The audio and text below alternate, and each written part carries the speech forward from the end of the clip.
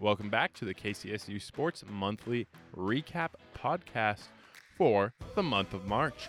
I'm your host, Ewan Pert, one of the co-hosts of KCSU's live sports program, Ramblers, and sports director here at KCSU. Today we'll be going over the last month of sports here at CSU, letting you know what you need to know.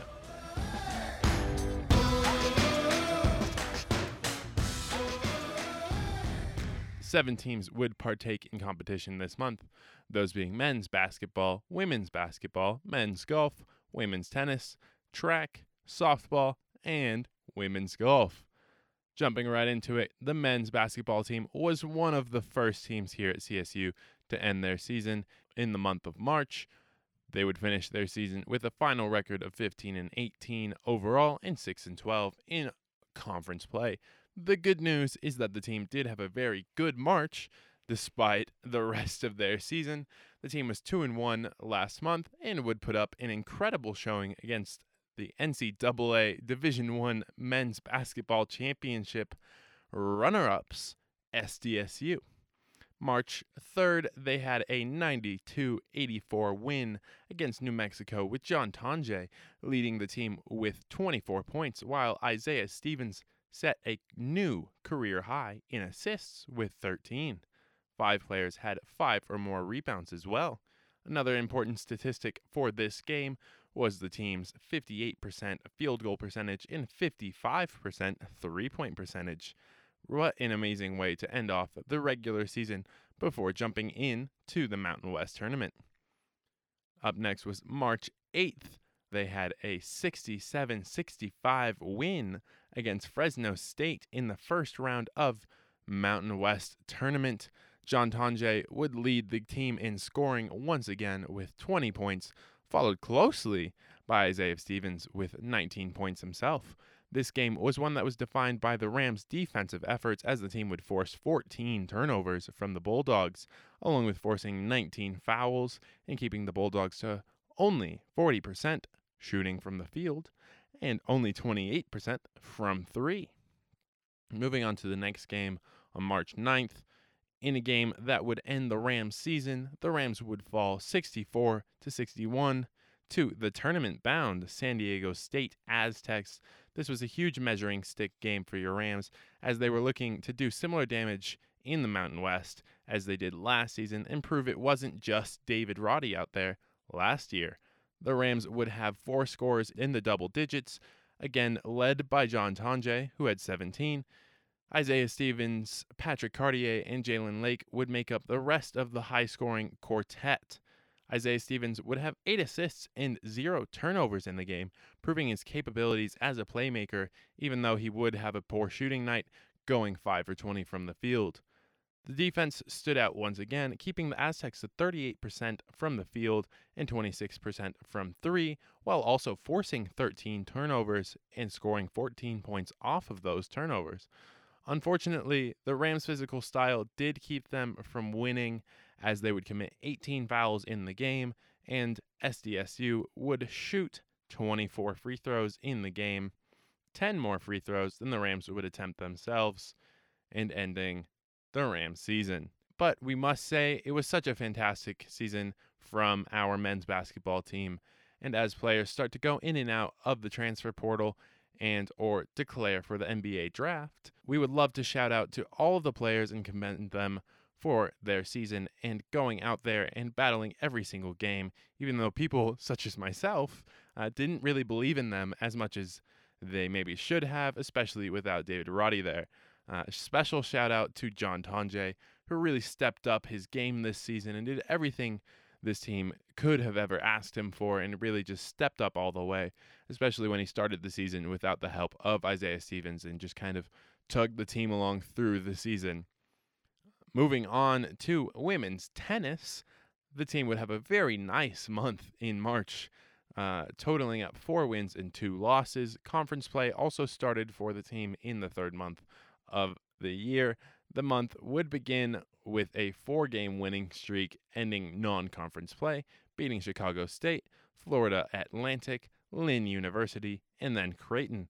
The team did get off to a disappointing start in conference play as they would lose to Fresno State and then Wyoming the following day. On March 5th, they had a 6-1 win against Chicago State. Emily Dush would suffer the sole loss for the team, but took her match to 3 sets, so did well in her own right. Otherwise, the Rams won in 2 sets throughout the rest of the matchup. Great job there on March 5th against Chicago State. Moving on to March 11th, they would have 2 matchups. First against Florida Atlantic, which was a 4-3 win. The Rams would lose their first 2 doubles matches before the third match went unfinished, but the team would go a sweet 4-2 in their singles matchups, bringing the total to 4-3 of that first matchup of March 11th. Moving on to the Lynn University match was a 4-2 win, and the Rams would go 1-1 in doubles with an unfinished third match before going 3-2 in single matches with an unfinished fifth match. And that will bring March 11th to a close. Moving on to March 19th, they would win 5-1 against Creighton. They won 2 of their 3 doubles matches and went 4-1 in solos with another unfinished match in the 4th position of the day. Moving on to March 24th, they would have a 4-0 loss to Fresno State. Unfortunately, the team wasn't able to bring their best to the table, but fought hard, and coach Mei Lee Tran was proud of their willingness and ability to fight in the face of such a tough opponent and adversity coming right at their face. Moving on to March 25th, the last matchup of March, they would have to suffer a 4-1 loss to Wyoming. In a border war matchup played in a neutral site in California, the Rams would sadly go 1-2 in their doubles matches, and Victoria Zinskaya would be the only Ram to win any of their singles matches against Wyoming. So shout out to Victoria. A shout out to the whole team for competing and building such great momentum going into conference play. As April trudges forward, one can assume the Rams will be able to move forward and start winning games once again. As of recording, the team is ranked 61st by ITA. Moving on to the men's golf team, they would attend and compete in 3 events during the month of March.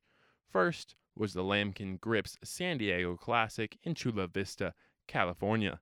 The Rams would place 3rd of 15 there, with Davis Bryant finishing 2 under on the second day.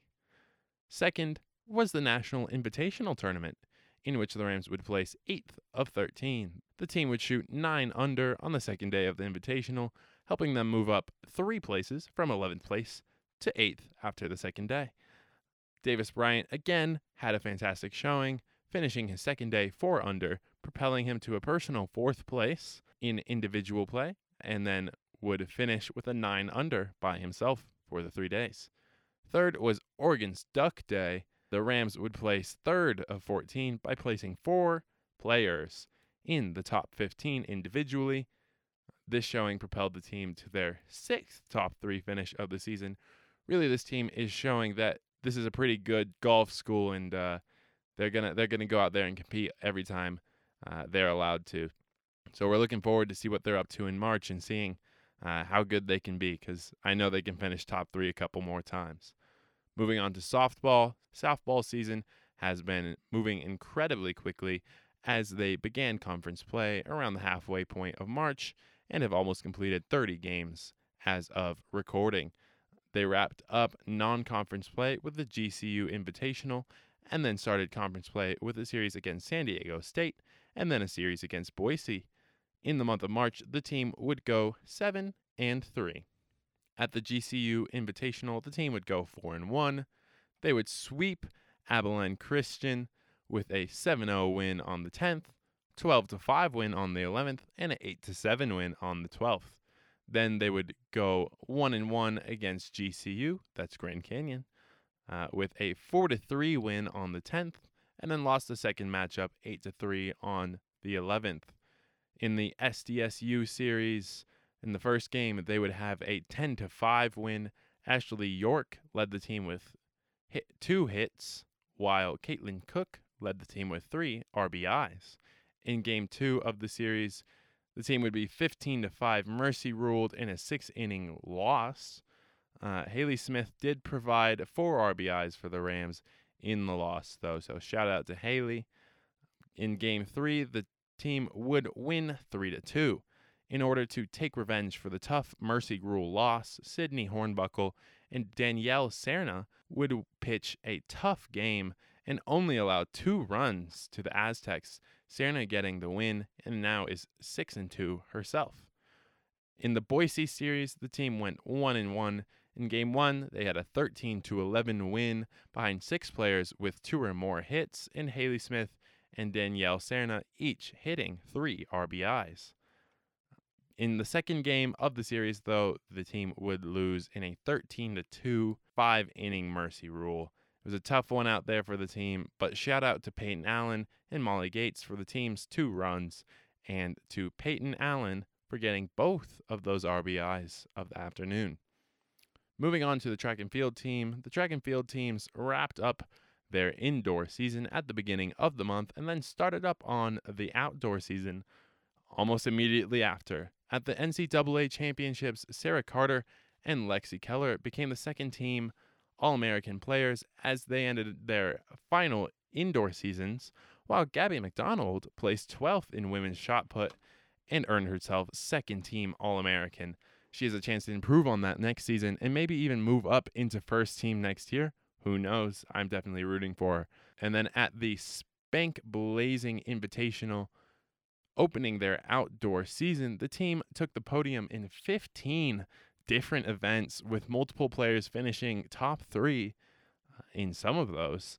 Here are the names of the players who topped and also where they placed in their event. First, you have women's hammer throw with Maya Lesnar placing first. Then it was men's javelin throw, Jackson Morris placing first. In women's triple jump, you had Joanna Pinnock placing first.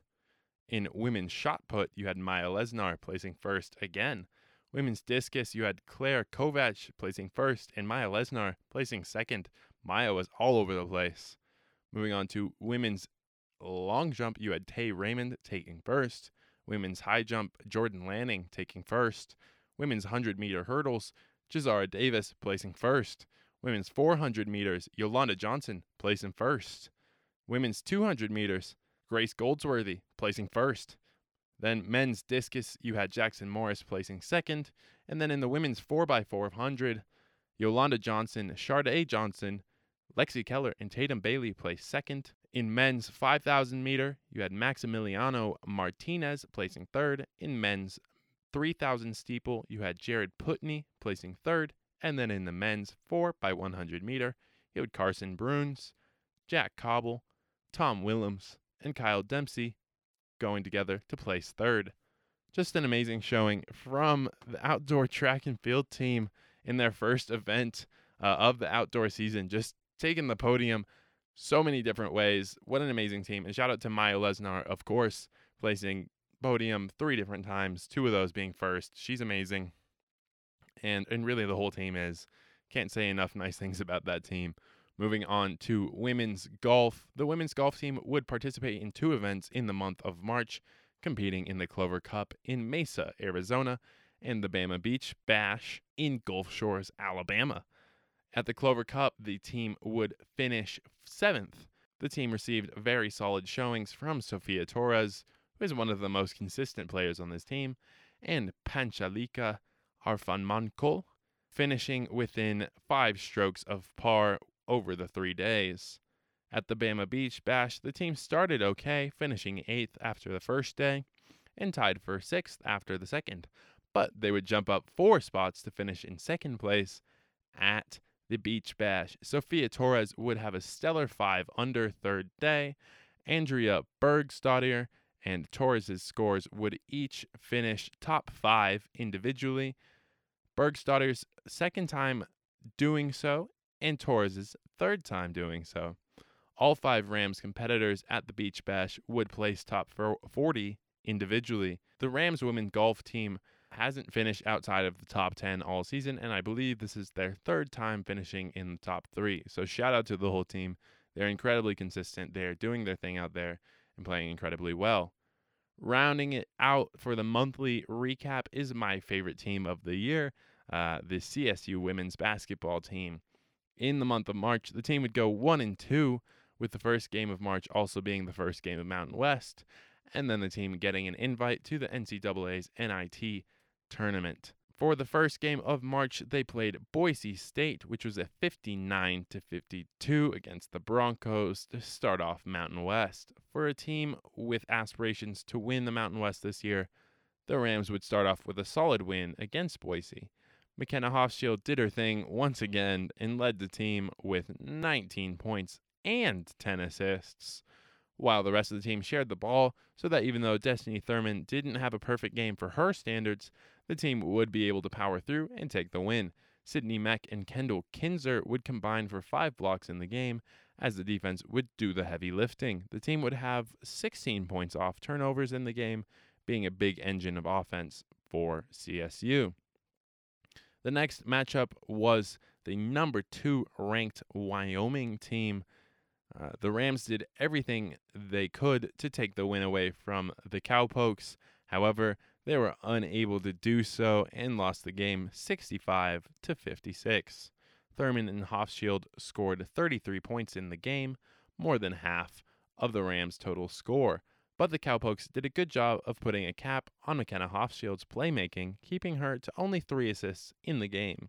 The Rams' defense did cause a lot of trouble, being able to cause 15 turnovers and only allow Wyoming to shoot 43% from the field and 29% from 3. However, Wyoming was able to get 4 players in double digits scoring-wise and put their team in a position to move forward in the Mountain West tournament. Moving on to the first appearance for the team at the women's NIT. It was against Northern Iowa.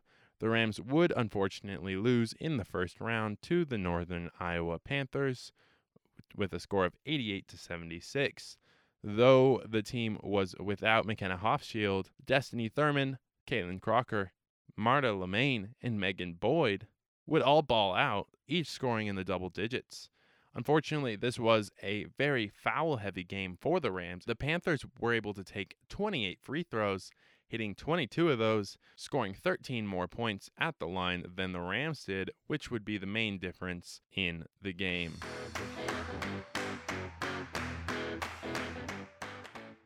And that's it for the women's basketball team, and that's it for the monthly recap. Thank you for listening to the KCSU Sports Podcast monthly recap for the month of March. This was a great month for CSU Sports.